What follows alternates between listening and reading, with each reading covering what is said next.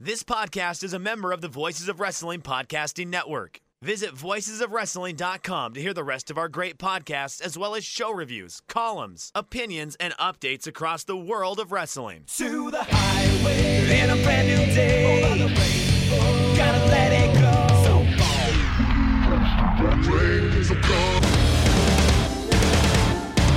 Fast to finger down. Dance tonight together. Here everyone is singing.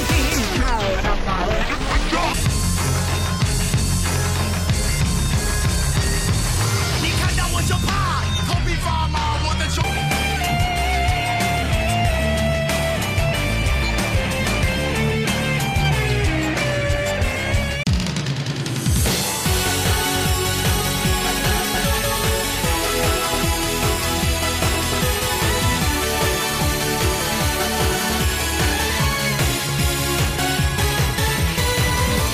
Welcome back to Open the Voice Gate for March 9th, 2021. We are members of the Voices of Wrestling Podcast Network. You can find us on the Voices of Wrestling feed or on the Open the Voice Gate feed on all podcast platforms and applications. You can follow us on Twitter at Open Voice Gate. If you'd like to donate to this show, just click the link in the show notes. It'll take you to our redcircle.com landing page, and you can click the red box that says sponsor this show. You can do a one-time or recurring donation. No obligation whatsoever, but I would like to thank all of our previous sponsors. It's time for Dragon Gates 2021. It finally feels like it took forever, Case, but we're here. I'm Mike. I'm with Case. Welcome back to My Voice Case. I nailed the intro, but then I didn't get the segue right whatsoever. But I'm leaving it in here. We're not editing this out. But so, Case Lowe, how are you doing today? Mike, I'm good. You came in hot on this episode. The intro was like, damn, there's an energy to Mike's voice that, like, because I'm sure just between everything that's gone on over the past week in specifically your wrestling bubble of stuff you have to talk about, I'm sure you're almost audioed out at this point. Mike came in just hot and ready to go with that intro and then didn't stick the landing as we went into that transition. But Mike, that's okay, because I picked the ball up and we're back down. You know, whatever basketball metaphor you want to make there, we're back on the fast break and we're on the fast track to Dead or Alive. Yes, we are. So, as we've kind of talked about before, January and February, I kind of liken it to a preseason now, Case, because they do some stuff. There's some title defenses, but they're kind of sparse, and the cards are usually just genuinely kind of there unless we get a KZ title defense. But Champion Gate, that's the true start of the year, and we already have the main event for Dead or Alive 5-5 Nagoya Aichi 20 Dead or Alive 2021. Looks like it's already shaping up to be an incredible show with what their twist they did this year, Case, for this for the cage risk match. I have to say, like, this was they're going back to their tried and true, and I really appreciate it. Well, okay, there's so much stuff on this episode because we have the Korakuen Hall review from, that was March 4th. We have the two Champion Gate shows we're going to talk about, and then we have the Dead or Alive main event on 5-5. We have the April Korakuen Hall main event with the return of Naruki Doi. And then we have the Memorial Gate and Wakayama main event on March 27th, which I predicted on this show. Not that I need to take a huge lap. I don't need to take a huge victory lap. All I've been saying. No. Look, Yeah, you did a runner straight flush here. You take your victory lap, because I don't think anyone in the world was thinking that this guy was going to challenge. But you pointed this out a couple weeks ago, and then finally you said it's happening. And guess what? I don't think I did. I assisted saying it's going to happen to Wakayama, but Case, this is all you. past 3 weeks or so, and our dedicated listeners know this, all right, because they pay attention. Number one source of Dragon Gate news in the English-speaking world said, hey, look out for Kazuma Sakamoto. Guy's been hot lately. Shun's going to need a defense for Wakayama. I wonder who that could be. I said it in my Korakuen Hall review. I said, hey, even though Sakamoto's in a meaningless match here, keep your eye on him coming into this weekend. What happens after the main event of the second Champion Gate show in Osaka, where Shun Skywalker successfully defended the Dream Gate Championship against Kaito Ishida? Who challenges him? It's Kazuma Sakamoto. Put one in the Case Was Right folder. It's a small folder. See, this is what happens. I spun out of control in my victory lap. I got too excited. But anyways, yeah, we have everything was building up to this, and now we have main events for three big shows within the next 3 months. And it feels good because there was no KZ Dreamgate Challenge in February of this year. There was no rookie ranking tournament like there was 2 years ago. This was a pretty dry first 2 months with the exception of that Twin Gate match that I really liked in January. And now it's like the promotion feels properly calibrated again. Everything is back to making a little bit more sense than it was in January and February. Yeah. And I think it's worth noting that they did find their way to make January and February somewhat lifeless or somewhat with life, but it's just something that, and I would love to talk to like a native fan and be like, so what's your opinion about how nothing really happens in January and February, but then we have Champion Gate and then Wakayama and then things get going? Because it's I can't think of a promotion that has as like distinctive a schedule. So just laying out their calendar year, January and February usually pretty slow. March, or the end of February, beginning of March, Champion Gate. End of March, Wakayama. It got moved last year because of COVID. And then it's a month build up to Dead or Alive.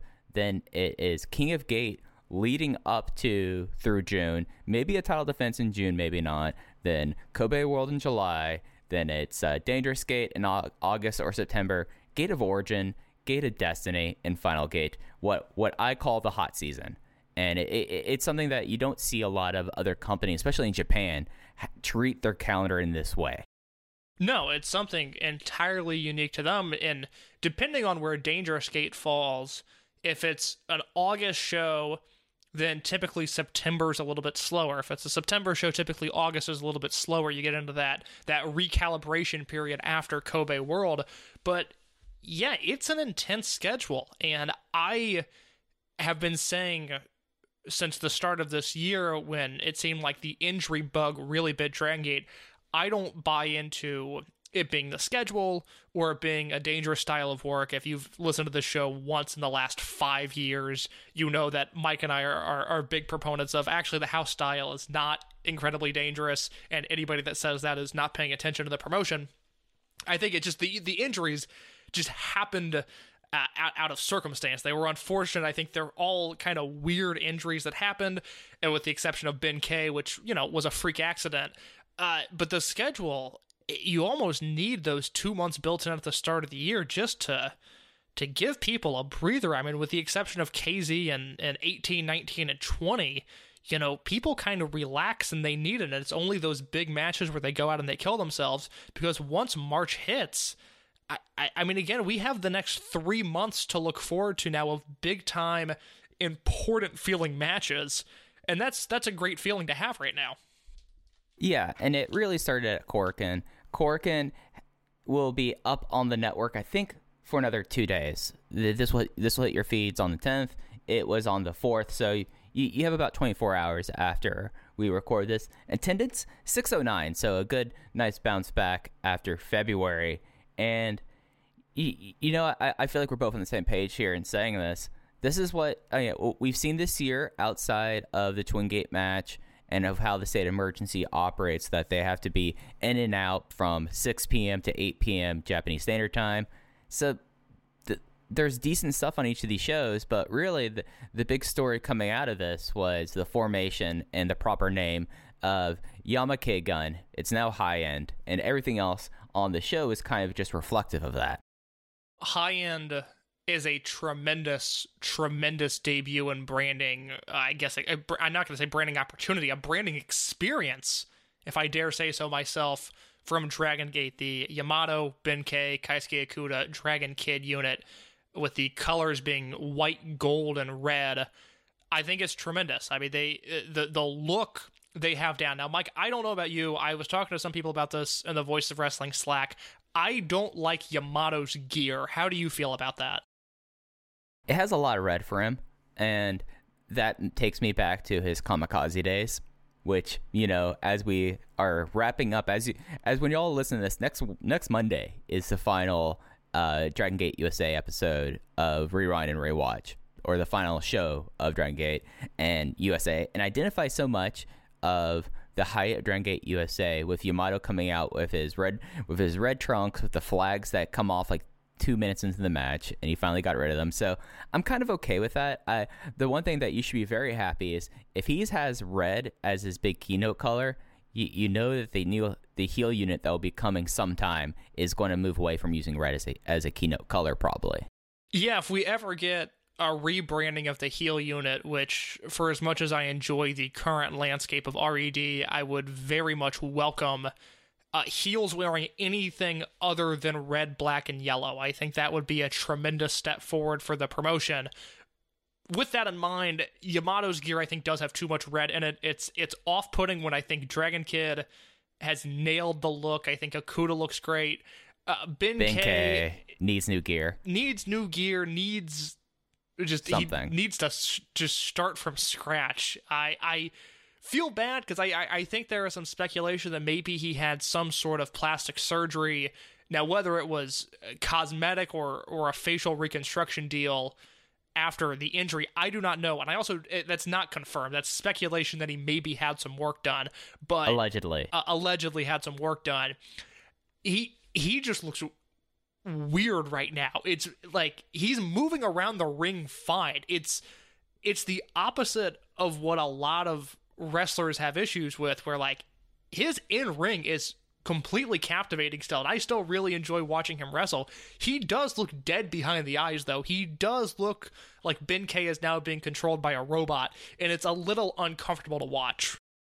Yeah, and it's something that he's still wearing the same gear he wore when he was Dreamgate champion, which was like, oh, okay. Which is a shame because I both liked the long pants look, and the brief time period that in RED where he wore tights was a great look for him as well. Like these shorts have never been my favorite Ben K look to begin with. Yeah, did he, when he was in RED, which, man, that feels like it was so long ago, was he wearing like the gi pants for a while? Some. Yeah. He started off wearing shorts, and then he went back to his classic gi pants he wore in Maximum and beforehand. Yeah, I mean, we make fun of Shun Skywalker a lot for the excessive amounts of gear he has, but Ben K is right there in line with him. For a 5-year career, he's gone through a lot of different looks. Yeah, and this might be my least favorite look of his so far. So this Korakuen, I'm just going to run down the results, and then we could talk about, we've already talked a little bit more about high-end, but we could talk about the big events there, if that works for you, Case. Yeah, please. All right, so attendance was 609. That's up from 598. You know, they're doing all right with that, but state of emergency and everything. And for new fans, Tokyo is just a once-a-month stop for Dragon Gate. It's not like how, especially DDT and Cyber Agent run Tokyo relentlessly, or how New Japan treats Korakuen like a house show. They stop by once a month, just like how they stop by Kyoto or Kobe. It's just how they operate there. So 609, it opened up with Natural Vibes versus an unaffiliated team. The full complement of Natural Vibes, KZ, Susumu Yokosuka, Genki Horiguchi and UT versus Don Fuji, Shuji Kondo, Gamma, and Yosuke Santa Maria. KZ got the win on Maria with the CDJ in 10 minutes 55 seconds. Match 2 was the Double Dragons, Ultimo, and Bukudomo versus RED, Diamante, and Kazuma Sakamoto. Diamante got the pin on Bukudomo with the Vuelta Finale. Match 3, one fall to a finish, 4-way tag team match. We have the Buddy Cop tag team of Masaki Mochizuki and Takashi Yoshida versus the slimy team of Yasushi Kanda and Kenichiro Arai versus Bensuke of Keisuke Okuda and Ben-K versus RED, BB Hulk, and Hyo.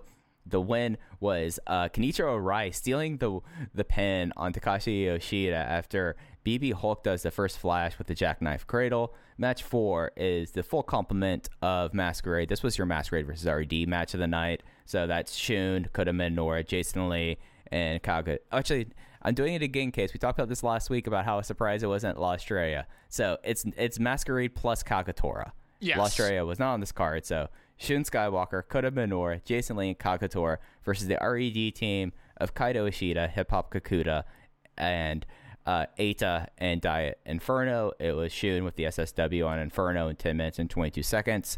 Double main event. Both are special singles tag match. Dragon Kid versus SB Kento. SB Kento got the win on an inside cradle after a mask rip. And then Yamato beats Kai with a schoolboy after an accidental chair shot by SB Kento. So really, from the undercard, the only big news that came out of that is that with Diamante penning Bukudamo, he has made him Mascara contra Mascara challenge. And then really it's about the two matches in the semi-main event and the main event. As we coming out of this, GM Yagi has announced the main event for Dead or Alive 2021 in Nagoya, Aichi Prefecture. It is a Perjas Increíble and then Vueltos or Revelos Suicidas. So one team will be Dragon Kid and SB Kento versus Yamato and Kai.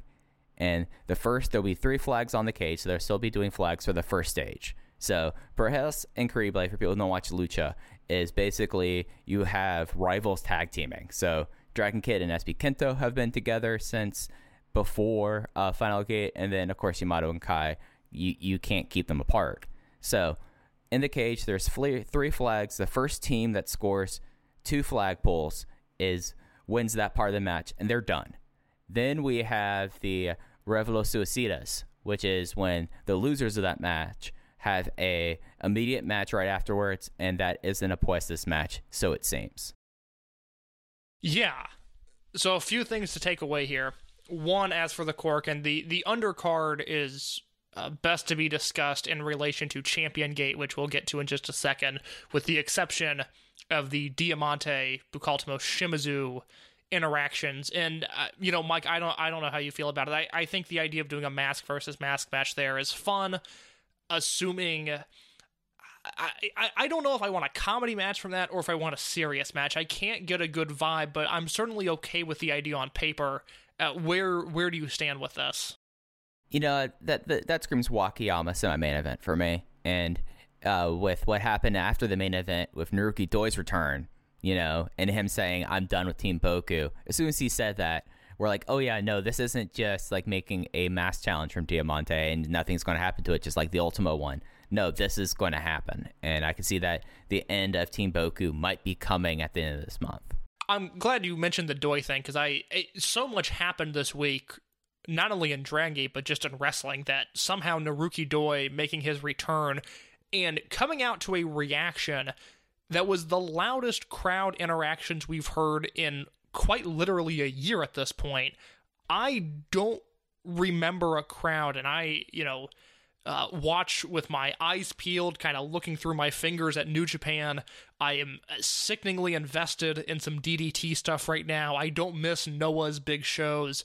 I haven't heard screams like that since February or maybe very early March of 2020. And Mike, have you heard a bigger reaction than Doi got in his return?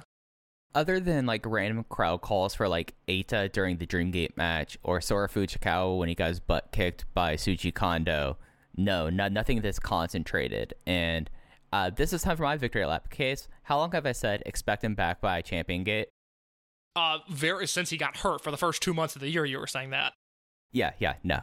His surgery was a quick rehab time. I did my research there. So he's back and he will be returning at the Korakuen. But yeah, no, the reaction was insane for him because Yoshino was coming out kind of just, I don't even know, because what was Yoshino out there doing? I was watching the Japanese feed, not the English feed this week. I think he was just saying hi to Tokyo. I mean, it was his first appearance in Tokyo all year. Yeah, because he wasn't there in January, he wasn't there in February. So I don't know. And things happened so quick with him that RED beatdown happened pretty soon after he began that promo. So if Jay explained it on commentary, I don't remember it, but I don't even know if he had a chance to explain why exactly Yoshino was there, other than just to say that he's been in Tokyo this year. Yeah, so RED beat them down, and then immediately Naruki Doi goes out to save his career-long partner and says he's back. And I don't have the Korakuen match for April in front of me. Do you have it with you? I do indeed, Mike. It is going to be Naruki Doi teaming with Yamato and Dragon Kid, and they are going to be wrestling Kai, Hip Hop Kakuta, and SB Kento. So, a lot of things to take out of that. For one, we have the fact that RED is starting to kind of fall apart there.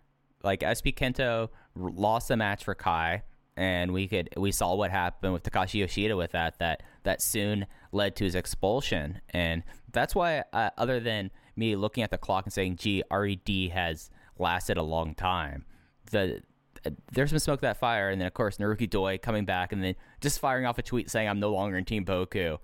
I don't think he goes to high end because that just completely kills every other unit if you have Naruki Doi, Yamato, and Dragon Kid there. But boy, those are your stars right there going against the heel side. Yeah, that's a big match, and I think that is one that is going to have as much investment from the crowd as you can possibly get in the clap crowd COVID environment. That feels like a hot match to me, and unfortunately we don't have a ton to base that off of, but we do have Doi's return, which felt huge. I mean, again, like I said, I have not heard a reaction like that, not when Muto won the title, and Noah, not when Akiyama won the belt in DDT. I don't even feel like Wrestle Kingdom, now granted, giant ass building compared to Korakuen Hall, but I don't feel like there was one centralized spot that got the entire crowd to react the way that Doi Run-In did. So it feels like a hot match going into it. And then you have the Dead or Alive stuff, which if you want an example of what that match looks like minus the cage, because it's the first time they've run it with the cage, but Kobe World 2000, which is on the Dragon Gate Network for subscribers, had a Great Sasuke and Tiger Mask 4 versus Shima and Sumo Fuji style match, and then from there it goes into the singles match afterwards. For me, and we will say this probably every week until May 5th, I don't think there's a possibility that the finish is anything but SB Kento getting his head shaved. I don't see how that is not the finish in that match. That is 100% what I'm going with until I have new information that tells me otherwise. No, absolutely. I mean, as soon as with how the Spans match happened, I was like, oh, so SB Kento is losing his hair in May. I think I maybe sent you a DM saying, oh yeah, I think he's losing his hair. So Kai maybe, but Kai doesn't have a contract. Kai is the king of freedom. He's not going to do it, and Dragon Kid's never losing that mask, and Yamato, I just don't see it happening. Yamato's already done it, lost in the Puestas. I don't see it happening again with him. No, I mean, I could be wrong, but to me, the SBK Dragon Kid stuff, because of the Unitas Bands match, feels hotter than Yamato versus Kai, quite honestly. And I mentioned this in my review. There's 2 points I want to bounce off of here. One being the Yamato Kai stuff. I get it. I know they're going to wrestle in April at Korakuen Hall. I know they're going to wrestle in May. After that cage match, I need them to not touch each other for 6 months. I just need them to be away from each other. That feud, for me, it's been entertaining. I've liked it. I need to not see them near each other for 6 months now. So you've just cursed yourself. They're certainly going to be in the same block of King of Gate. That was it. Goddamn, Mike, it's funny you said that, because my thought was, I have a feeling that they're going to go through the cage match, and then that May Korakuen is probably May 9th. It typically falls around that time every year. I've got the schedule pulled up. It is May 7th this year. You know they're doing Yamato versus Kai in the main event of Korakuen Hall, and like Yamato's going to win with the Frankensteiner. That's how it's going to be, which is unfortunate because I think that cage match should be the blow-off for them, on the simple notion that I'm kind of sick of seeing them interact, because it's not only the 6 or 7 months of feuding now, it's the year and a half of tag teaming before that. So I need a break on Yamato and Kai, because Mike, I don't know, because we haven't really talked about this Korakuen with one another that much. What did you think of the main event? I thought it was fine. I thought they leaned into it, and I thought that was pretty strong. And it's something where it kind of just felt like a prolonged angle to me. And as soon as I felt it like that, I was like, okay, I get what you're doing here. And then, of course, then you have the idea that the prolonged angle was RED is having more dissension. So I went 3.5. Like, I enjoyed it for what it was, but it wasn't. I don't expect to get big work rate matches out of these two when they're together. No, that echoes my thoughts. I was at 3.25 on it because what they did, I think, was correct. I just wasn't crazy invested in it. Whereas Dragon Kid versus SB Kento, borderline great match in my opinion, and I thought was worked in a very deliberate style. Whereas Yamato and Kai, from the jump, it was a brawling style of match. They were throwing each other into things. There was a ton of interference. Dragon Kid and SB Kento had a slower match. I mean, it really took a while to get going. And it felt like the groundwork for something that we'll talk about again later on in this show of the classic Dreamgate structure. And, Mike, we've seen this Phoenix rise in SBK for the past year now. I liked him from his debut December 22nd, 2019. I knew he was going to be something special.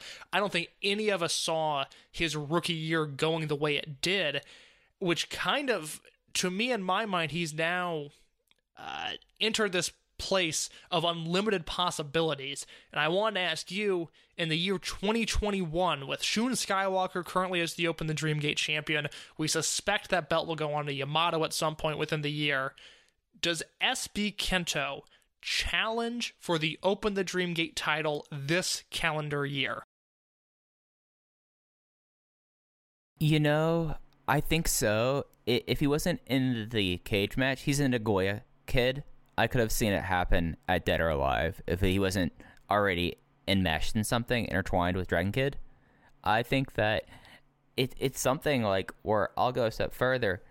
I can't discount the idea that he's going to be in one of the two main events at Kobe World this year. That's a really bold claim. I can't discount it. Like, it's something where he has been on such a trajectory that is just, like, groundbreaking in the company's history. Like, Shingo Takagi was the original super rookie, and he got a Triangle Gate run really quickly, but that was kind of it.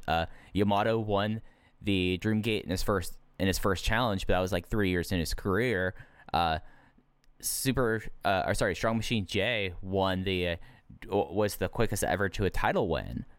But I'm looking at what's happening with SB Kento, with Kento Kabune, and he is forging his own path, and I can't discount the possibilities at this point.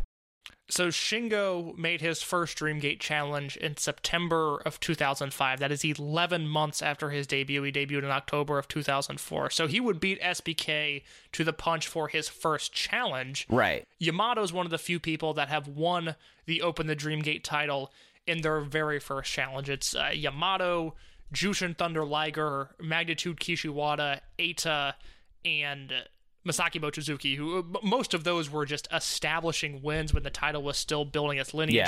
Yeah. Yamato and Eita are the two where I think it really mattered that they did that.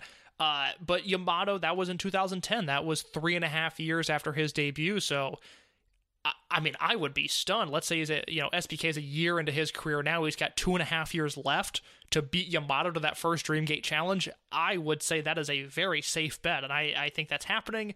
And since he debuted, I've constantly compared him to Yamato, so he would already have a leg up on him in terms of his career from a Dreamgate perspective.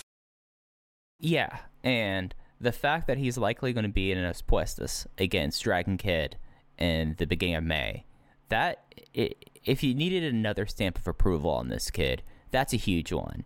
You're not taking that mask, but the idea that Dragon Kid, who in a lot of ways, even more so than Ultimate Dragon, embodies the Dragon system and being put in that scenario, it's remarkable. And he's only 21. We haven't mentioned that. He's only 21.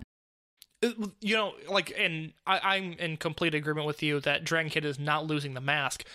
I am stunned, though, at just how willing and giving Dragon Kid has been with these SBK mask ripping spots, because Final Gate was Dragon Kid's bare face was there, but the way the camera shot this match at Korakuen Hall, there was a good second and a half where it's just Dragon Kid's exposed face, and I have never seen anything like that specifically with Dragon Kid. It didn't really happen in the Suwa feud. I don't remember it being this flagrant in the Darkness Dragon feud. The Masato Yoshino feud was more built on speed and not hatred. This is as giving as Dragon Kid has been in his entire career, and it's happening to a 21-year-old. It's really remarkable. And the thing about the Darkness Dragon thing was, his mask was practically torn off, but he also was bleeding profusely. Yes, which helps. Which, I mean, we weren't seeing anything there, but it's something where. And with Dragon Kid, he's someone that, like, I don't expect him to be taking a step back, but this is something that is like, oh, I could use my cachet to get this kid to the next level. And I think that's what's happening here. I think it's working too, and it's one of those deals where I really feel in my bones, and again, it's probably not fair to assume stuff like this because we don't really know, but just, I just know, I think we all know wrestling to such a degree that if crowds could react, I really do think SBK would just be getting absurd amounts of heat. And I think he would bask in that, and I think he would thrive in that environment, because as we've talked about on the show many times, he debuted in December of 2019 at the very end of December. He has January and February where he has gear, but by all intents and purposes, he's still doing black tights young boy matches. And then the rest of his career has been in this COVID era. And think about how well he's done for himself in that environment. It's absurd. In Hip Hop Kakuta, he debuted in an empty arena, and other than that has only worked in this environment. It's remarkable, and it's something that we've said before, but I think it's something that bears repeating, as both SBK and Hip Hop Kakuta had great weekends this past week. Yeah, so let's get into the weekends. It was the doubleheader at Osaka Edion Arena 2, Champion Gate 2021 in Osaka. The first night was on the 6th. It will be up on the network in Japanese until the 13th. I do not believe the English edit is up yet. It is not as of the time we're recording this, but it could very easily be up by Wednesday the 10th. We will see. Yeah, so attendance was 351 for night 1. That's up from 331. They did not visit Osaka in February. They had one of their first few shows of the year there, started in 2021 in January.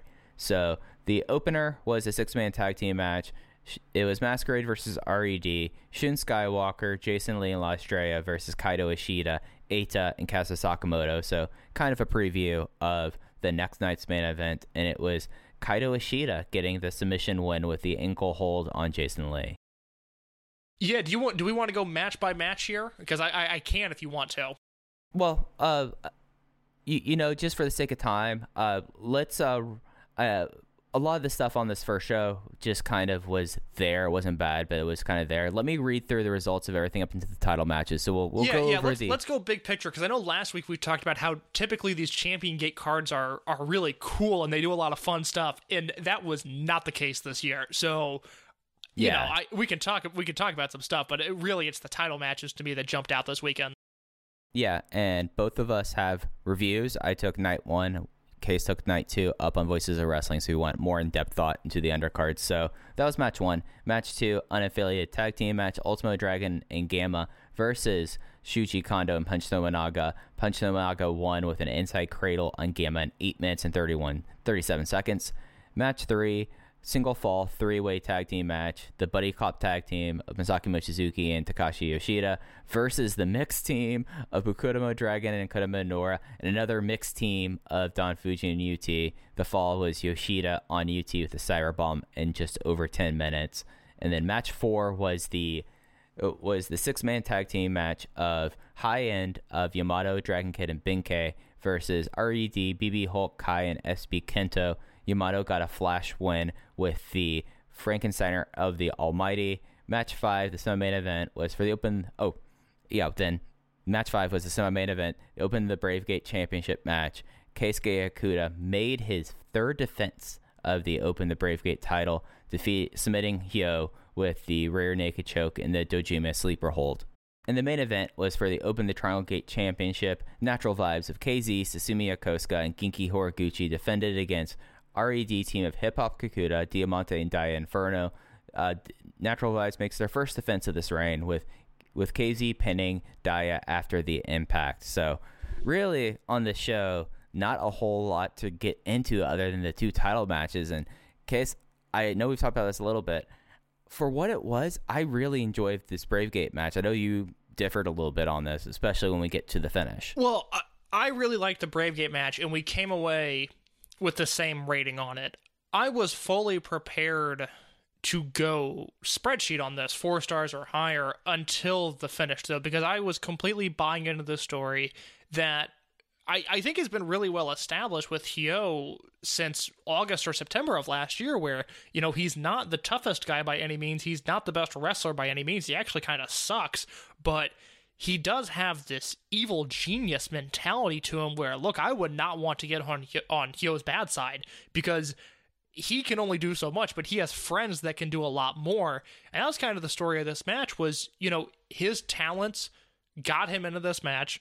They took him to a certain point, but at some point he needed the help of RED, and they certainly aided him in that request. There was tons of interference.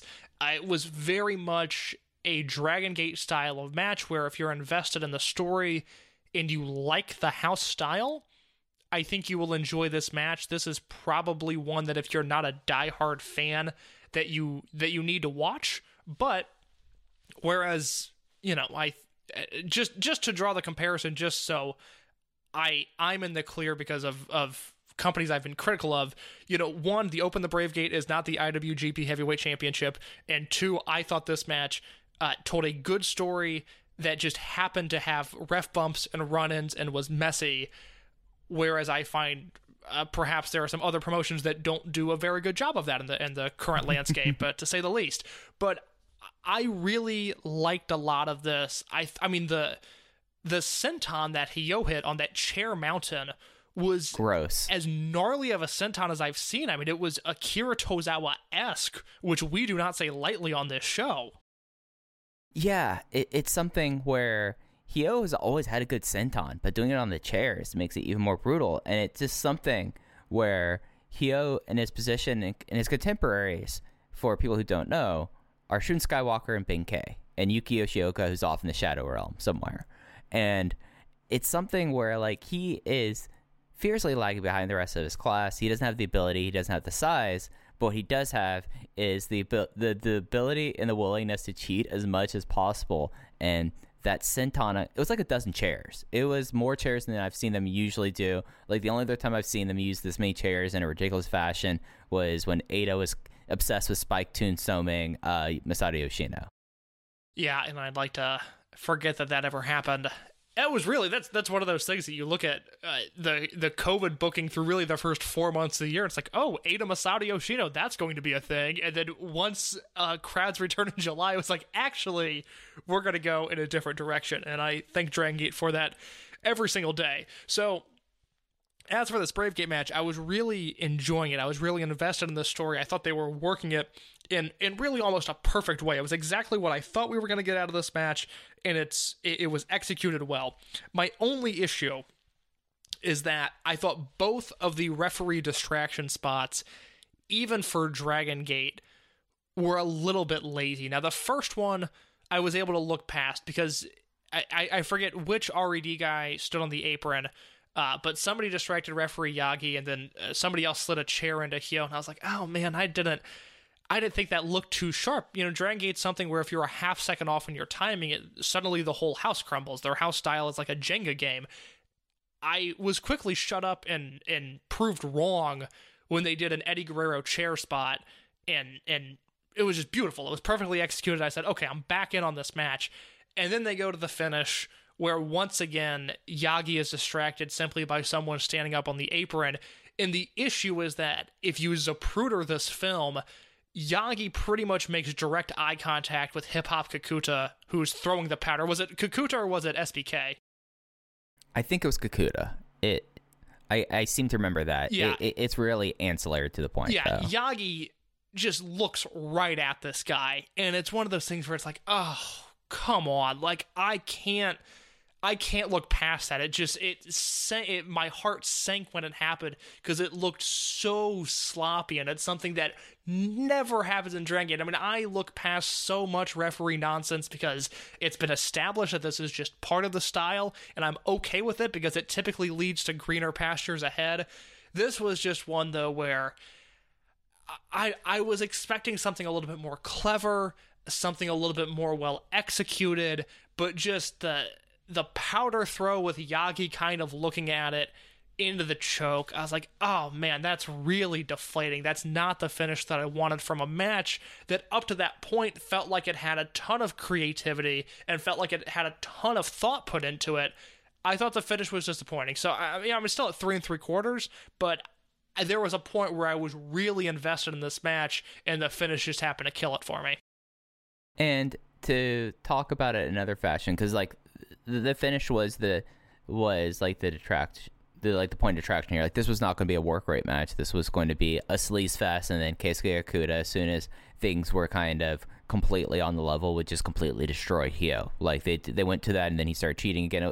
It actually, I thought, was a very smartly worked match, but this powder spot, the way that these powder spots have to happen is you have to have one person hop up on the apron, distract the referee immediately, and the second person that's throwing the powder has to immediately throw it as the victim is either face up or is about to duck behind. And this one was so slow, so of course Yagi caught it, because it was just like whoever it was throwing the powder, if it was Kakuta or Kento, just got up there so late and was like waiting for a while. I'm just like, that's not how you should be doing this. And we've seen this move now done across the history of the promotion, and even before the promotion. There is a way to do this to make this look like it's a very like big reversal ending, and they slowed it down to basically it's a Bruder film, as you said.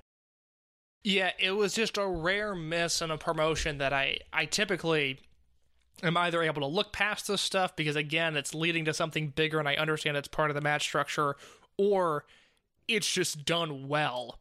And I don't really think this ticked either of those boxes, but it's a big match for Hyo. I mean, he's someone that is 5 years into his career, and it's not like he has all that many singles matches, especially, not dark match singles matches, not exhibitions, not squash matches where he's getting killed.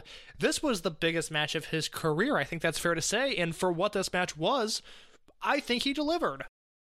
Oh, absolutely. This is undoubtedly the biggest singles match of his career. Like, he was in King of Gate last year, but everyone was in King of Gate because it was the knockout style versus the smaller fields and round robin.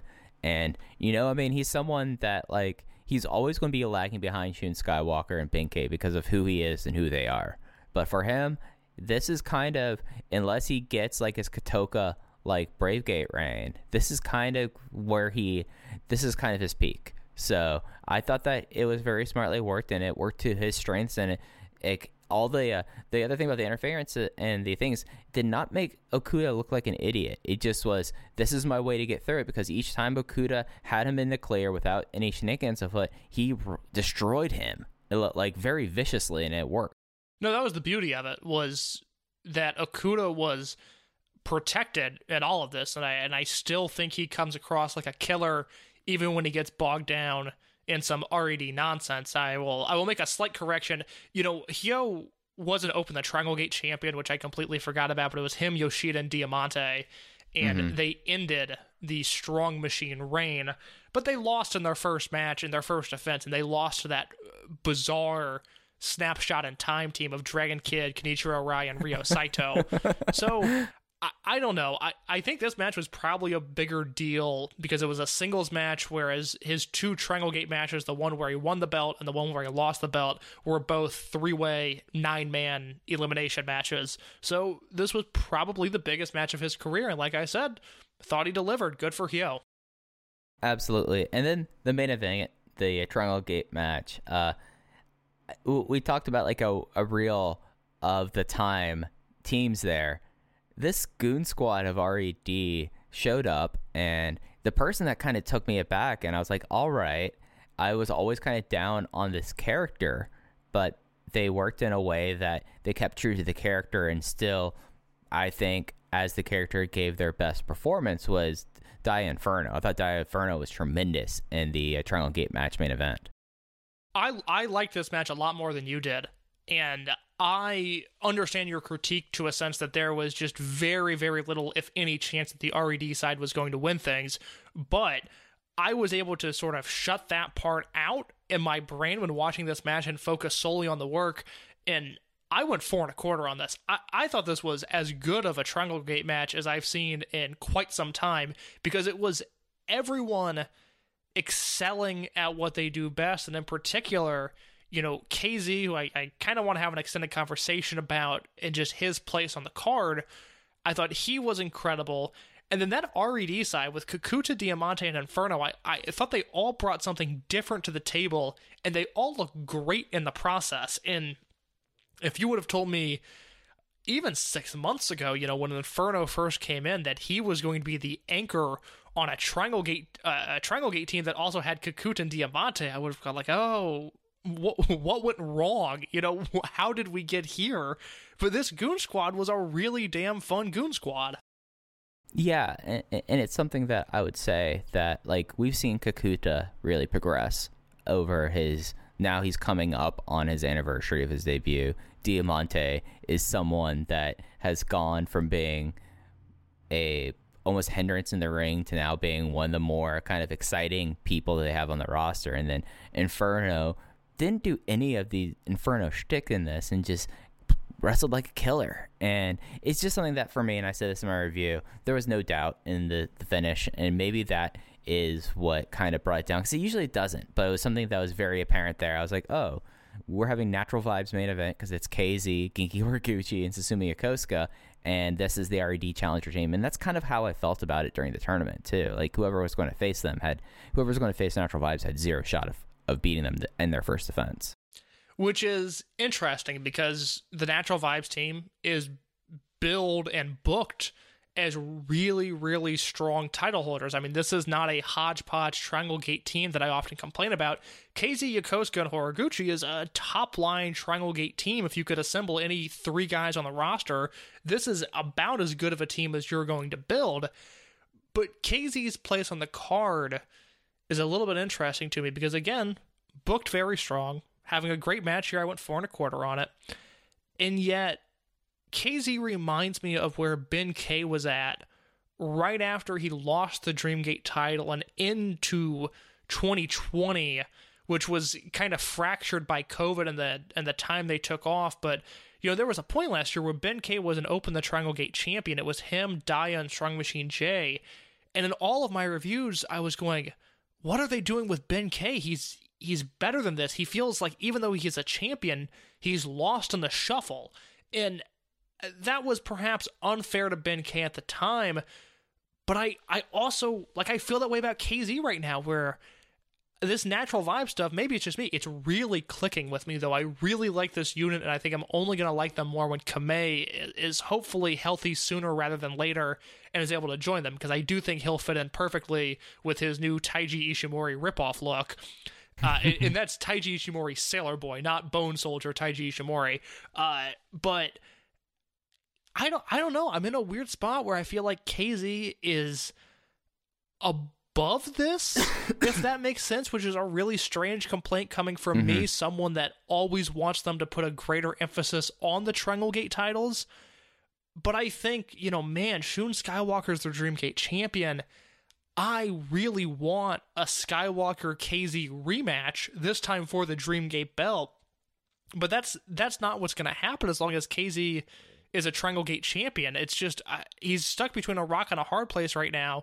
And I don't know if you echo those thoughts, but for as good as he's been, for as good as this unit is, and for as strong of a champion as he is, I'm still kind of unsatisfied with the way he's being booked. You know who this kind of reminds me of? And this is something that just came to me, because I totally understand your thing. I mean, he is the mood maker. He has gone from being perhaps the greatest lost post in the company's history to now being a certified star. And it's something that you wonder if it's biding his time, because now he's had the keys stack up. I think he now has 3 keys now at this point. But he reminds me a lot of Masato Yoshino and Monster Express, especially that Monster Express Triangle Gate team of Akira Tozawa, T-Hawk, and Masato Yoshino. They just kind of were champions. That was their position, was their champions. You're like, Masato Yoshino is the most popular guy in this company right now. Why are you having him in this team? And then later he would have more title runs. It just seems like that it just is, I don't know if I want to say biding time or treading water, but it just kind of feels like it's okay, he is where he is, and when we are at the point where we're going to do this full effort push that he's going to have his run, that will happen. But for now, he's useful to have. It's great to have him as a champion and having these defenses, because then he can do the go home speech. I totally understand your thing there, but I just think maybe it's just he's in a holding process until whatever they decide to do with him down the road, or this is the best position for him right now, like how Masato Yoshino was on that Monster Express team. I also don't think it helps that he's getting fed RED C team teams, whereas D teams. D teams, Come exactly. on. I mean, come on. He's not in there with SBK. He's not in there with Ishida. He's not in there with, Kai, even. I think you can throw in there. And it's not like Eita. If Eita's in this match, if this Triangle Gate match is the Natural Vibes team against, let's say, Eita, Diamante, and Kikuta, and that's not a shot at Dia Inferno, who I've been a big fan of since that character debuted, but if this is Eita and Inferno spot, I think this match comes across like a much bigger deal. But that's exactly it. The Yoshino comparison's great, where, yeah, he's a champion, but he doesn't have that upward mobility of the next great feud for him to sink his teeth into, and I don't see... unless Dragon Dia miraculously appears sooner than he was intended to, sooner than he was scheduled to, given his recovery time, and you start running KZ Horiguchi Susumu against Dia Minoru Lee all the time, like, that would be a hot feud, at least to me. I would be into that, but I don't see that happening, so I just get the feeling this team is going to be fed scraps until they eventually lose their belts. Yeah, but I mean... wasn't that kind of like what the Twin Gate was for a while too? Very much so. So like, I do completely understand your concerns. I completely understand like KZ is someone that, I mean, he's 36. I think he turns 36 this year. So like there is a little bit of a clock with him, but it's not so much that I'm like, you have so much longer with this guy before you just have to take him out of the picture because how this company operates. Like, I think he'll be fine. It's just one of those things that stinks to say. He's kind of going to be treading water and be fed scraps and do go home speeches and do the dance. And, I mean, that's kind of where he is. Like, I fully expect that if there's not a Triangle Gate defense at Wakayama, his next one will probably come in at a Cross Fukuoka double shot and just kind of be there because it's going to be there. And I would imagine we get some three-way match at Dead or Alive, which, again, the team's delivering in the ring. I mean, it's KZ, Horiguchi, and Susumu. They're not going to go wrong there. I just wish he had something a little bit greater to sink his teeth into. That's fair. Any other big thoughts before we move on to night 2? No, let's do it. So night 2 of Champion Gate was on the 7th. It will be up on the network until the 14th. Huge jump in attendance, and we can get into why I think that they had this big jump in attendance in the main event. As I did before, I'm just going to run through the undercard first. Opener, Masquerade versus kind of a Natural Vibes team as Kota Minoura, Jason Lee, and La Estrella faced off against KZ, UT, and Don Fuji, who did the dance, got hurt, and then got really mad. UT lost to Minoura with a gang. Second match was trios match. It was Bokudamo Dragon, Ryo Saito, and Ultimo Dragon versus the RED team of Diamante, Hyo, and Dia Inferno. Diamante got the win again on Bokudamo Dragon with a powerbomb in 11 minutes and 38 seconds and made it another challenge for his mask. Match 3, Shuji Kondo, Gamma, Kagatora, and Yosuke San Maria. Gamma got the pin on Maria with an axe bomber in 7 minutes. That's all we ever need to talk about that match. Match 4 was High End versus RED. It was Yamato, Dragon Kid, Benkei, Keisuke Ikuda versus the RED team of Eita, Kazuma Sakamoto, SB Kento, and Hip Hop Kikuta. This time it was Yamato with the Frankensteiner of the Almighty on SB Kento. Now, any takeaways you had on these matches before we get into the main event? Yeah, let's talk about one, Don Fuji, and genius. I mean, God, it's worth a Dragon Gate Network subscription. If for some reason you're listening to this and you're not subscribed, oh, it's on YouTube. Oh my God, you're right. It's the free match. Well, shit, don't give Dragon Gate your money. Just go to YouTube and watch his ring entrance. Mike, I was genuinely laughing. It was one of the funniest things I've seen in the ring, and then the fact that he worked that into the match just proves the superior in-ring psychology that this promotion offers. Yeah, Jason Lee attacking the knee that was busted because Don Fuji, as we knew at the beginning of the year, he was not allowed in Natural Vibes because they're afraid he would injure his knee in the entrance. And guess what, Case? Less than 2 months later, they are proven right. And unfortunately, speaking of knee injuries, but this is probably the chance to talk about Shuji Kondo right now. What is his injury status, Mike? So, it seems that he tore his Achilles, and that's a terrible, terrible injury to have. This is something that he tweeted out, and then Jay tweeted a translation of it, and I don't know when this happened, but it is a terrible injury, especially for a guy of his age. He said it is something that he says that he will rest for a while and then he regrets it. That's what Shuji Kondo said through a machine translation. And Achilles tears are no joke. Yeah, so if you look at Kondo's schedule over the past month, he works a tag match on a house show. It's Dragon Kid and Yamato against Don Fuji and Shuji Kondo. That is on February 6th. And then he does not work again until February 21st, despite the fact that Dragon Gate was obviously running shows in the interim there. Now, that could just be he was taken off those shows because of, possible COVID precautions. Maybe that was just in his deal that he didn't work those shows. I don't know. All I know is that there was 15 days where he wasn't on the promotion. I'm not necessarily alluding to the fact that that's the match he got hurt, though, because we saw in Kyoto 2 weeks ago that he worked a 15-minute singles match against Kagetora. So I don't know when this injury happened. What I do know is that Shuji Kondo is 43 years old. He's a guy that works best using his speed and agility, and I don't see how we get a great Shuji Kondo match ever again. I mean, is that too harsh to say? It's not, it's obviously not his fault, but I think a guy of his size, with his style, at his age, suffering this injury, we've seen the bulk of Shuji Kondo's career now. Yeah, it's something where, especially for his size and the Achilles, like, I have bad Achilles problems myself. And that's why I stopped playing soccer, was because the repetitive strain destroyed my ankle. Whenever I do cardio, I don't usually run because I know that if I run for too long, my Achilles will mess up and I can't basically walk for 3 days. So for someone like Kondo, who his whole entire conceit is that he is a power fighter who has great sprints of energy, unless like he gets like some tremendous recovery, and if he does, that would be amazing. I would love to see that. It's just hard to really kind of put a lot of faith in that. So I get what you're saying. And it's something where it's a shame because he was so much fun coming back, but now it's very clear like why he was kind of cycled down and never really made a focus point, I feel like. And it's a bummer because I really thought he was doing fun and exciting work. Going back to the Mochizuki match in January of 2019, which was the beginning of the Toryumon 20th anniversary series, and I remember at the time thinking like, oh my god, we're getting Masaki Mochizuki versus Shuji Kondo. This is the best match they can possibly offer.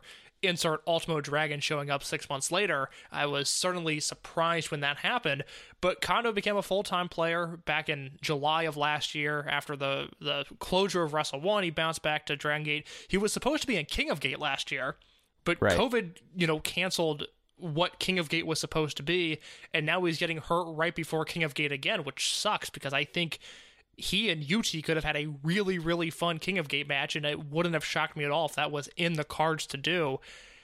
It's a bummer because I thought he was a really fun addition to the roster. I thought he was adding a lot of life to shows, especially in the back half of 2020. And, again, I would love for him more than anything to prove me wrong and come back in a year and somehow be better than he's been, but I just don't see that happening. And that's the thing about Achilles tears. It takes about a year at least. Like, Ryo Saito tore his Achilles and was out for about 11 months, and Ryo Saito was in his 30s. And you look at his frame and you look at Shuji Kondo's frame, I'm not body shaming whatsoever. I love Shuji Kondo, I love his size, love everything about him. That's a lot of work for a guy of his size. No, those are two men with drastically different body types. Right. So that's a big bummer. Like, there's just no way to say it. Like, that's a big bummer. And I mean, goes into like people are like, oh, all these injuries in Dragon Gate. No, like, this is Achilles tendon injuries aren't like things that happen because you're dangerous. That just happens because of strain and repetition and strain. Like, I believe I mean, Texas educational system in all cases, but I feel like I have a decent understanding of my Achilles tendon and its problems, and it's strain, or it's something where like you come down hard once on the balls of your foot, and you slam down your heel, and that tears your Achilles tendon. So who's out for an extended period of time right now? It's Daya, it's Takedo Kamei, Kamei is he's in rehab right now, and I mean like he's a while out, but he would be the next one I expect to come back though. Yeah, so it's Daya, Kamei, Strong Machine J, who we have not heard anything about. At least I haven't. Do you know anything about Kamei? Or I'm sorry, about Strong Machine J. No, I haven't heard anything other than the fact that it's the same kind of thing that he was dealing with when he was a rookie, and I hope that means that he got surgery for it, because that's an injury that, as we've seen with other wrestlers, that like, you got to get that fixed if you want to continue wrestling. And then Sora Fujikawa, Masato Yoshino. Is there anyone else on the roster that I'm forgetting that is dealing with some sort of substantial injury? Well, Oji Shiba. Well, yeah, I mean, that's... yeah, water is wet too, Mike. Yeah. I knew you were going to forget him, so I was prepared to go like, well, Oji Shiba. But yeah, those are the big ones. And of course, Yoshino, I mean, he has his homecoming coming up in April, so he'll be back wrestling there. And I mean, he's showing up at shows and is doing angles and taking bumps, so it seems like that this is his way of kind of testing the waters. Daya had the surgery, I guess, so we were told he was hurt at the end of December. We were told about 6 months, so we're about halfway there. And then Kamei and Fujikawa, as I reported on the show 2 weeks ago, both rehabbing at different levels, but up and moving around. So we've it's not to make this the Dragon Gate rant about how their style is what it is. And now the point of that is just doing a recall, because now you've got Kondo out as well. So you're missing roughly 6 to 7 guys on the roster, which is, for a roster this small, it's a large chunk of people. And, between Daya, Kamei, and Fujikawa, who are incredibly exciting, and Masato Yoshino, who's their biggest star, I think it also reflects why January and February were the way they were, because they were also missing Naruki Doi, which is just, a huge part of the roster, obviously. And also you look at Natural Vibes and Masquerade, they both are at 5 members. You can do a lot with a 5-people unit, but when you only have 4, that's why we have so many Masquerade versus RD matches. That's why we have Natural Vibes like bring in Don Fuji. Like these are parts that like complicate how you book matches. I mean, that's why I expect High End is going to probably be getting members pretty fast and furious, because you can't do much of 4 people in a unit. Especially with those 4 people who are all protected to some degree. So right. I'm hoping by the end of the year that Kamei and Daya are healthy and that UT stays healthy, because quite honestly, I don't know if there's a more appealing match to me right now than a 5 versus 5 Masquerade versus Natural Vibes match. You put that in the main event of Korakuen Hall, I am throwing snowflakes at that bad boy. I mean, I'm going to try to get my Fauci ouchie for that match, like, I'll get my Fauci ouchie, I'll go lick a floor, and then get on a plane flight to either Narita or Haneda Airport, so I can go watch that match. My work told me about a month ago, they're like, well, Case, you're considered to be a broadcaster because of your job. So when Chicago Phase 1B opens up, which should be by the end of March, we've got you covered. You'll be qualified to get in on that group. It's like, this is the greatest thing. Thank you guys so much. Thank you for working hard. Got an email last week. Due to the announcement by Biden and Fauci that everyone who wants a vaccine will have one by May, you are being bumped back to the civilian line. You're just a pleb in this dreadful society we live in. And I was so disappointed, because I would really like my vaccine.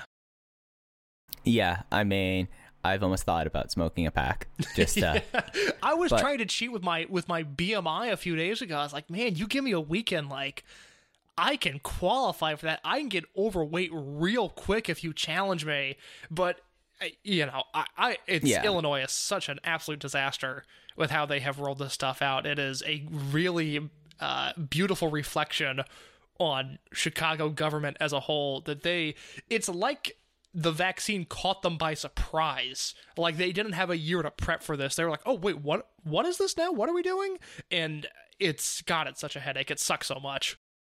It's something where actually today I found out about this thing called Dr. B, that basically, and my brother was a beneficiary of this out in California, where you sign up to a list, and because of the Pfizer Moderna vaccines, that when they take them out of storage, they have to use them before they expire. So they want to have everyone line up and take their shots. What this does is I'm on a list now for my zip code that tells me, okay, there's extra vaccine that needs to be used and they ran out of people. We will call you and you will get a text and you need to show up to this place within half an hour. So there's that. Yeah, at this point, I live alone. I don't really see that many people, but I would like to be able to see some people and go back out to restaurants. And my parents have theirs now, which, like, great. I can stop worrying about them. But the selfish side of me is like, man, I would like to be able to live my life again. So we will see if that happens. I do think by May I'll be able to get it, but I want it now. It would be nice to go. It's been so nice out here. It was 65 degrees here today, Mike. I would have liked to have lived a little more freely, but unfortunately that was not a possibility. You know what I had a chance to do today, which made my week, because it's 70s now. Like the mountains, it's spring in the mountains right now. I am thriving, but I went out and I'm a patio guy. I have a nice screened-in patio. It's where I like to spend my spring and fall evenings if I'm not recording or watching something. Brother, you don't need to tell me you're a patio guy. You exude that energy.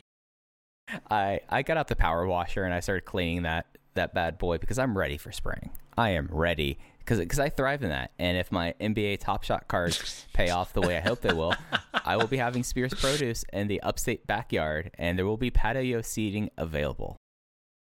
Speaking of you cashing in on NBA Top Shot, I was going to the grocery store today and I looked at my bank account and I looked at my savings and I was like, oh, what is this? Some money has been added to this savings account out of nowhere. I know I didn't do this, and it was a substantial figure, Mike. I was so excited. I started thinking about it. I looked at where it came from. I was like, huh, okay. I texted my mom. I was like, hey, did you put some money in my savings? Thinking like maybe I hit the jackpot on tax refunds this year.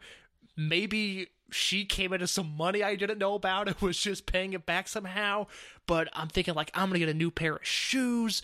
I'm going to buy some speakers. Like, I finally have the money I needed to make some of these not essential purchases.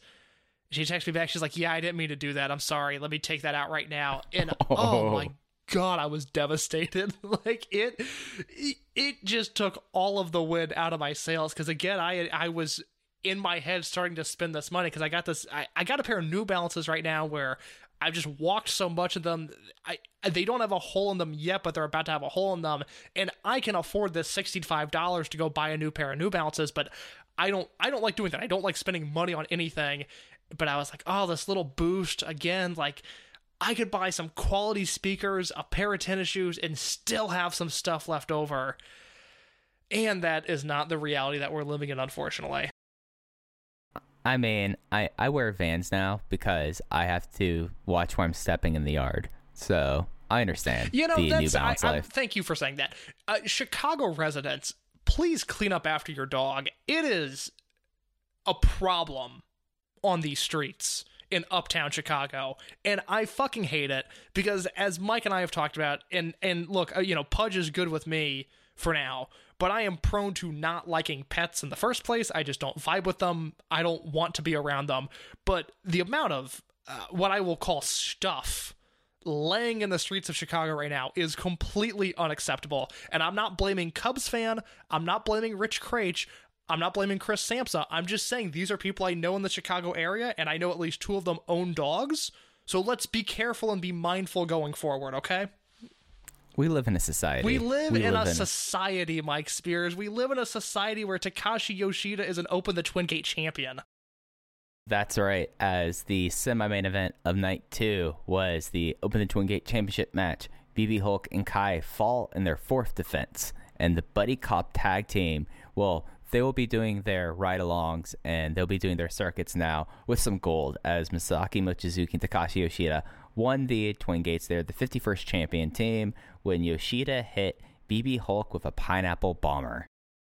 This was a huge win. This was really, really well done, because I wasn't entirely sold on this Takashi Yoshida babyface turn, partially just out of fear that he was going to turn on Mochizuki in this match or before this match, or, he could still, if he turns on him in April, I'm not going to be surprised. It's the unfortunate part of Takashi Yoshida's career.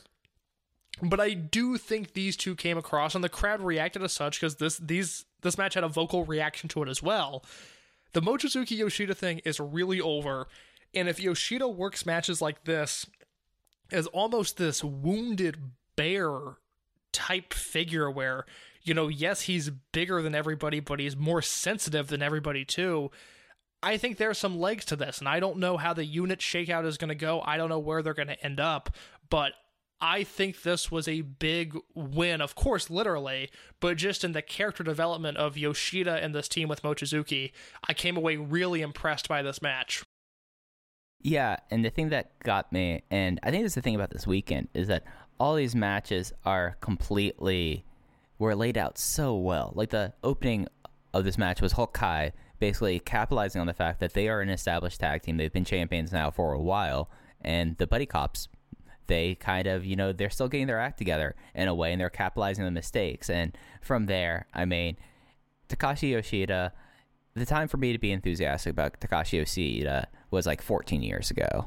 But there's something about him. There's this charm. There's this crowd connection, and he's like, you had a good turn of phrase there. He's a sensitive bear, and you want him to like succeed. And during like the Royal Sambos where he gets eliminated and he's just laughing and having the best time, it's hard not to like this babyface Takashi Yoshida and Masaki Mochizuki, and they've started to get together some really fun offense, like the Senkaku Gary to the face combination with the Cyber Bomb. That's like, all right, this is actually really kind of a lot of fun. And I went 4 stars on this. I can't remember the last time I was this high on a Takashi Yoshida match, and it just like everything came together. Maybe it was the crowd being so into it that gave it a little bit of a bump in this day and age, but it was a great time. And this allows Hulk to do his own thing, and it does seem like that Kai with Yamato, that will go on there. There was a very kind of mysterious tweet that came out after the show's case, if we want to talk about Ada's tweet now or later.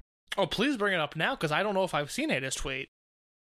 All right, so he tweeted this after the Champion Gate weekend, and let me see if I could pull this up here. It is 2 days ago, and I'm going to be using machine translation, so I apologize if it's not exact here, but it's a photo of the RED logo on it, and it says Hyo, Ishida, Inferno, SBK, and Kakuta. I'll still back them up. Crush them.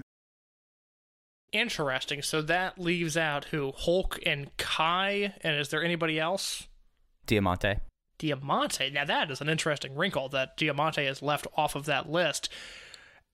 Yeah, I have no feel for the RED. Oh, and Kazma. Interesting.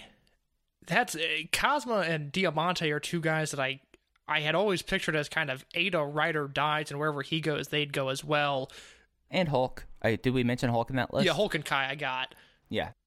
Very interesting. I don't know if I have a response to that. I guess I do have a question that could pertain to that, which is going forward with Mochizuki and Yoshida, and for reference, I went 3.5 on this match. Although, Mike going 4 stars on a Takashi Yoshida match, especially one where he's not the 9th man in a fun 9-man Triangle Gate match, but he was the focal point of a Twin Gate match, is incredibly impressive. But where do Mochizuki and Yoshida go from here? Do you have any inclination as to who could be their next challengers? I mean, Bensuke, I always wonder when they're going to be doing the Bensuke run, but with Okuda being Brave Gate champion, they don't do double champions in this company, so that's not going to happen. Minnow Lee could happen, but that's a lot of title challenges for that team after dropping it and kind of just Jason Lee being a lost post at this point. I don't know. It's an RED, I guess. No, they can't, because Kento is tied up with the Apuestas match, unless they want to do it beforehand. It's an interesting situation. I wonder, and this is just me wondering, I don't have any inclination one way or another. I wonder if they want to try to do one last Speed Muscle Twin Gate match before it's over. That would be very interesting, because that would be putting 2 super babyface teams together. I mean, that would just be... It would be like a fan appreciation match in a way. I could see that. I would like that. I don't have an answer to it. That's why I wanted to ask you, because I do think the Minoru and Lee match is a safe bet, and I think you could get away with doing something like that on a Dead or Alive show, or I don't think it's going to happen in Wakayama, but it also wouldn't shock me if it did.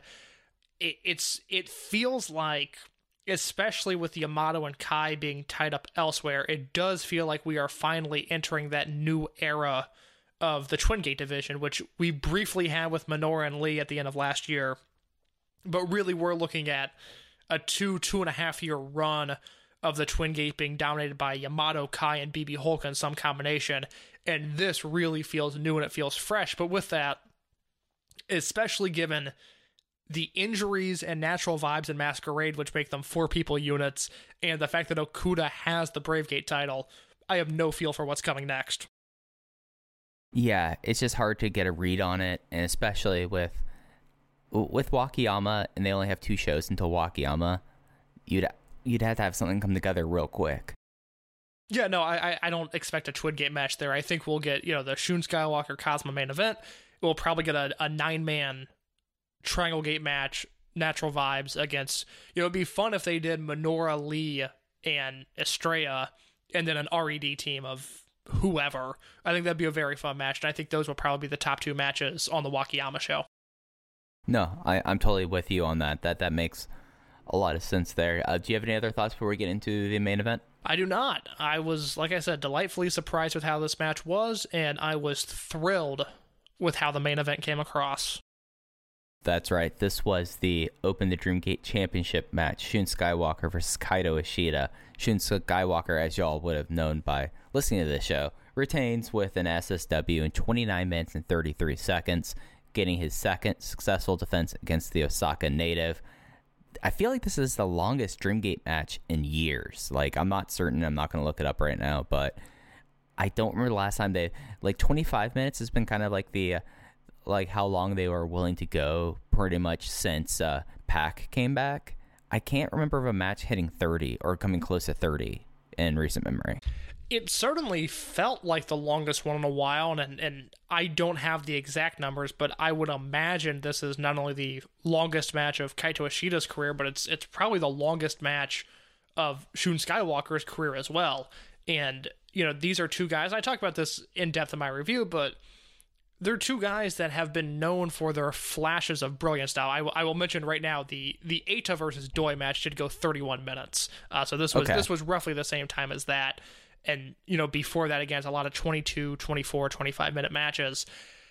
These are 2 guys, though, that have been known for their quick burst of speed and intensity. And for them to go out there and put forth a compelling from start to finish match like this, I knew the match would be great. I had no doubt that this would end up being 4 stars or higher. I am shocked at just how good this match was, especially given the fact that they worked a more traditional, almost Shima-era style Open the Dreamgate Championship match, where the first half of it was very slow and very deliberate, and then the second half felt like the culmination of stuff we've been screaming about for 2 years now, this shift in house style, this shift to a more almost bantamweight style of wrestling that I first picked up on 2 years ago, the rookie ranking tournament, and I went on Alan Forel shows on Pro Wrestling Torch, and I said, man, something is changing about this company. These new guys are working a different style, and they're really starting to hone it and feel it out, and just, it's going to be something. And I feel like this is the match where it became something, where they took the tradition and the legacy of the Open the Dreamgate title and what Dragon Gate typically does, and they put a modern, unique spin on it. And because of that, we got what has been, I have not seen a negative review of this match. It has been universal praise that I've seen.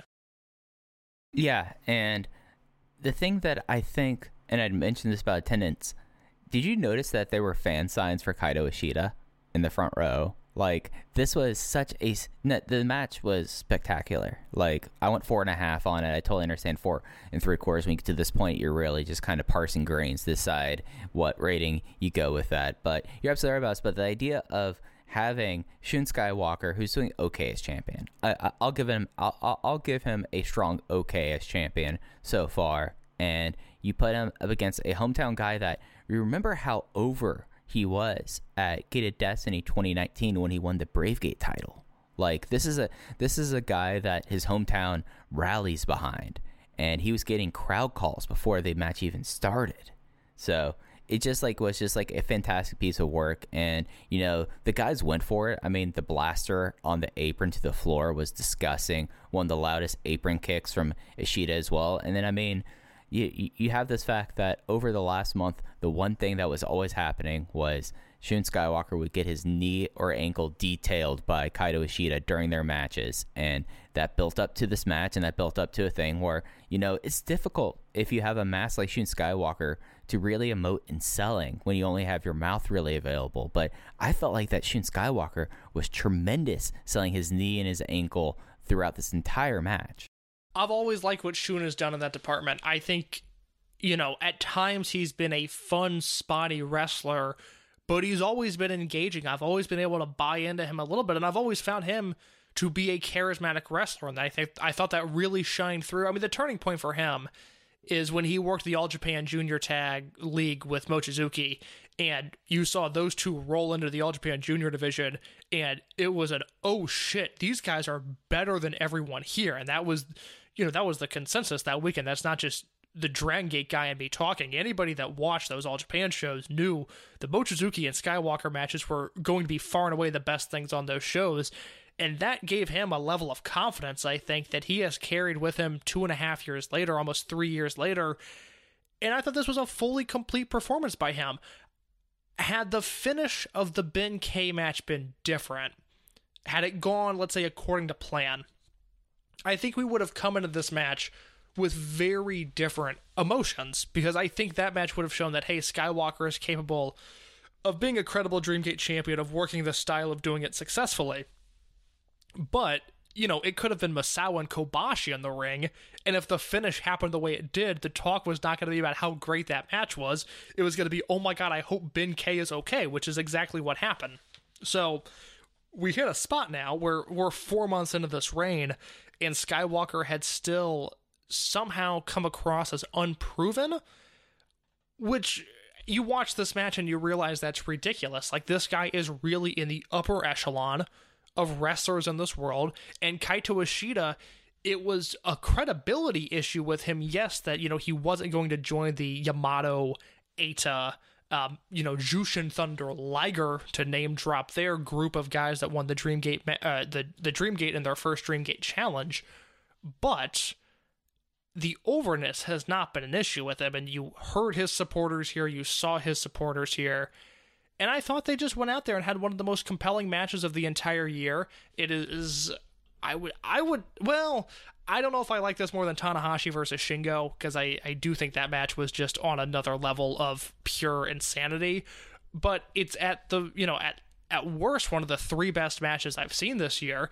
and I thought it was the best match of a weekend that had Moxley versus Omega, which I loved until I didn't, which I think is a universal statement there, and I was higher on this past weekend Shingo versus Okada match than most people, because I was at 4 3/4 on that as well, but I thought this Ishida versus Shun match was slightly better. And just to go into the nuance of the rating a little bit, it was something that after the finish happened, I had given it 4.5 stars, and then I sat down to write the review, and I started thinking about this match and just how compelling it was, despite the fact that I knew the finish going in, which I really, under normal circumstances, make an honest effort to avoid. If for some reason I'm not watching a big show live, I really do what I can to stay spoiler free if I have to review the show. It just didn't happen this time. I just had to be on my phone for whatever reason, and I saw the result, and I was like, okay, that's not surprising. I didn't really think the result was in doubt all that much. But watching this match, seeing Ishida lock in that ankle lock, and Shun's first move is not to crawl to the ropes, but to grab referee Nakagawa as almost like a plea for help. It was incredible. And it's such, like, smart things that he did. So he did that. There was an evade he made of a German suplex where he would normally backflip out, but then he played up to his ankle and knee buckled right afterwards. That I thought that the crowd kind of like had a gasp, that I was like, all right, this is something special. And really, other than the Twin Gate match that I know I'm a little bit higher on earlier this year, I think the only match I like more than this is Omega versus Phoenix so far this year. Yeah, which would be in my top 5. I think that's one of the 5 best matches in 2021. Yeah. And of course, in AEW, I'm more liberal of stars than I am in Dragon Gate. I have a rep to maintain in Dragon Gate. The other people may have broken their scale for other companies. I don't with Dragon Gate. So I totally understand the 4 3/4 thing. It is something that I think that this is a match that, there's enough here that they could build on, and in front of a full crowd. I mean, who knows what these two guys could do? That's a thing I really looking forward to. The one thing that you said that I wanted to address with Shun's title reign, I remember saying this after Final Gate. I completely loved that match with Benkei, even though the finish was what it was. That did not really deter my opinion of that match.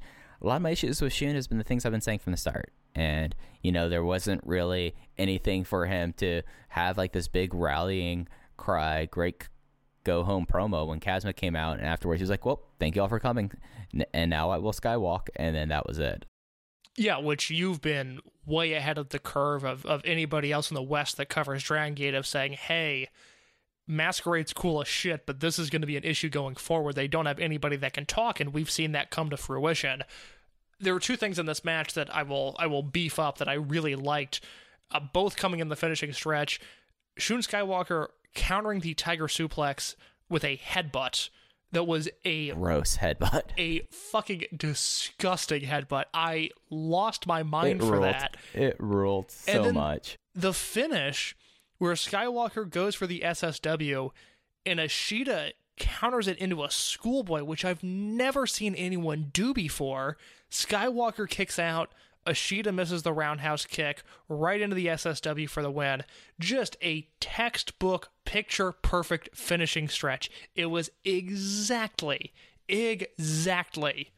what it should have been.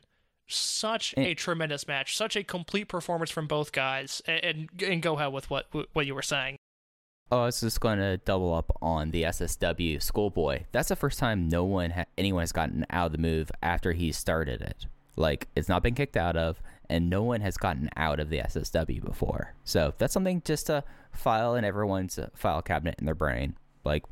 That's a sign, I feel like. Because usually when people have these murderous finishers, they'll have the stretch, but then as soon as someone finds the little weakness there, that's when the finisher and usually the power run comes to a conclusion soon after. Kaito Ishida, Mike, we saw him fall in his first Dreamgate challenge. In his career, is Kaito Ishida going to become an Open the Dreamgate champion? Oh, no doubt. I agree. I completely agree, and I think this was the credibility that he needed, and parachuting it without context, just assuming going forward next time he's in a Dreamgate match, I'm going to believe there's a chance he could win it, and that is exactly what this match was supposed to accomplish, and I think it did just that. It elevated Shun in the eyes of me and hopefully the native fans, and it reassured me that when we were ranting and raving last May about how Ishida needed to be the face of the heel unit, that is confusing in wrestling speak, but how he needed to be the heel leader, this once again reaffirmed that stance as well. Yeah, he put his flag down for being a number 1 here. If there was any doubt in people's mind, watch this match and you'll know that Kaito Ishida can be not just a guy, but a capital G guy. I completely agree. Like I said, it is my match of the year as of now, with the exception of Tanahashi Shingo. I would have some, just to give context as to how highly I think of this match, Tanahashi versus Shingo, Ishida versus Skywalker, Shingo versus Okada, and then some hodgepodge of either Omega versus Moxley, Omega versus Phoenix, or Kazusada Higuchi and Yukio Sakaguchi versus Konosuke Takeshita and Mao from the February 23rd DDT show. Those have been the best matches I've seen this year, and with the exception of Tanahashi versus Shingo, Skywalker versus Ishida was better than every one of those. Yeah, this is a match that's going to hold up towards the end of the year. I think that's for certain. Any other big thoughts about the show before we start wrapping things up? No, a really good weekend, a great weekend for Dragon Gate.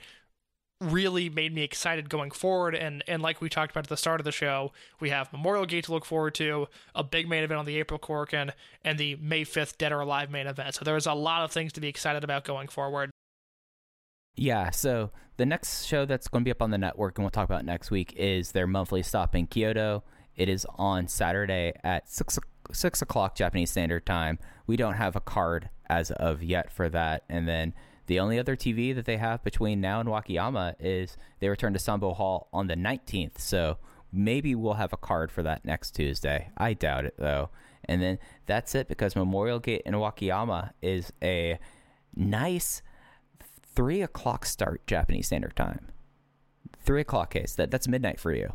That's tremendous. I mean, I wake up super early for my job now, so I haven't been watching these shows live, but a Saturday morning midnight start time for Shun Skywalker versus Kazuma Sakamoto? That doesn't sound too bad, Mike. That doesn't sound too bad. Yeah. So that's how things are shaping up for the remainder of the month in Dragon Gate. For Open the Voice Gate, if you've been following along, next Monday it will be a big show for us. It's episode 50 of Rewind and Rewatch. It is the final show of Dragon Gate USA. It is Mercury Rising 2014. And, after that, we have some aftermath. We have other things that we're trying to, that we've thrown around that we haven't committed to. But if you aren't a regular listener to the Rewind and Rewatch series, the next few weeks will definitely be something up your alley, especially for someone that just likes Case and I just talking about random topics. Like in 2 weeks, that's going to be pretty much what we'll be doing, I feel like, for this aftermath show. Yeah, so this is probably the best time to talk about this, and we'll mention it again next week and the week after. But if for some reason you're listening to this show and you haven't checked out the Dragon Gate USA Rewind and Rewatch series, I would encourage you to. It's 80 plus hours at this point of evergreen content, where from 2009 to 2014, Mike and I are not only reviewing the Dragon Gate USA shows, but we're taking you through the entire landscape of wrestling in Japan and America at that point. I can say this with one episode to go. I'm super psyched with the way this series has turned out. I have loved the people that have followed along with us. We get great feedback on those episodes every week. So we've got one more to go, Mercury Rising 2014, with Teddy Hart, Low Key versus Johnny Gargano, and just a whole other bunch of shitty stuff on that show. I can't wait to watch it. And then, we'll put a bow on the series, and we'll do a recap episode that I'm really looking forward to. That will, for me, be the essential sort of history of Dragon Gate USA, because, the promotion ended with such a whimper that in the moment, nobody was able to recap it, because it just ended. It vanished. Whereas at least with Evolve, and I talk a lot on that show about, how between writing the history of Evolve article when Evolve was announced that it was sold and doing this Dragon Gate USA show, I've consumed a sickening amount of Gabe Sapolsky content in my lifetime, in my very young lifetime. A lot of it has revolved around Gabe, but no one has touched Dragon Gate USA. It's been on an island, and Mike and I had a chance at the start of COVID last year to really break into this on the sheer notion. It's why we started going weekly, was I just never had the time in my schedule to do the weekly shows. And luckily, now it's kind of built into where I know, okay, I have to work around this now instead of trying to find time for it. And because of that, we were able to do this Dragon Gate USA series that I'm very, very happy with. And like we said, next Monday will be the Mercury Rising 2014 review, which is the final show in history. And then the week after, we will do what will be the essential history of Dragon Gate USA podcast, just, kind of taking you through beginning to end, our best 10 matches. It's a promotion that has so many ebbs and flows in different eras that we're going to really be sure to highlight all of those. So if you've ever wondered about the promotion, if you ever had any interest, if you were once a fan that fell off, I can't recommend that audio to you enough. What I'm going to do is I'm going to get this on a thumb drive after it's all said and done. I'm going to submit to Library of Congress, and then I'm going to find out, like, the next time that dork Elon Musk is sending someone up in space, I'm going to see if I can get this thing, like, put on the moon.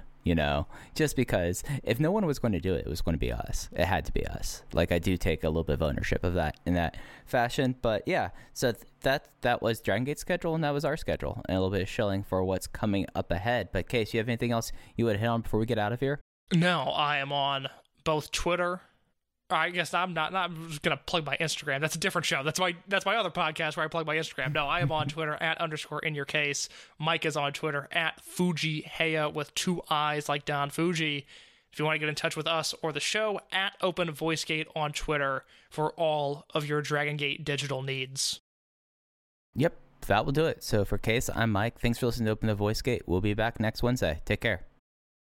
BetMGM has an unreal deal for sports fans in Virginia. Turn $5 into $150 instantly when you place your first wager at BetMGM. Simply download the BetMGM app and sign up using code Champion150. Then, place a $5 wager on any sport. You'll receive $150 in bonus bets, regardless of your wager's outcome. And if you think the fun stops there, the king of sportsbooks has plenty of surprises in store. Check out daily promotions, same-game parlays, live bets, and so much more. Download the app in Virginia today and get $150 in bonus bets instantly from your first wager. Only at BetMGM.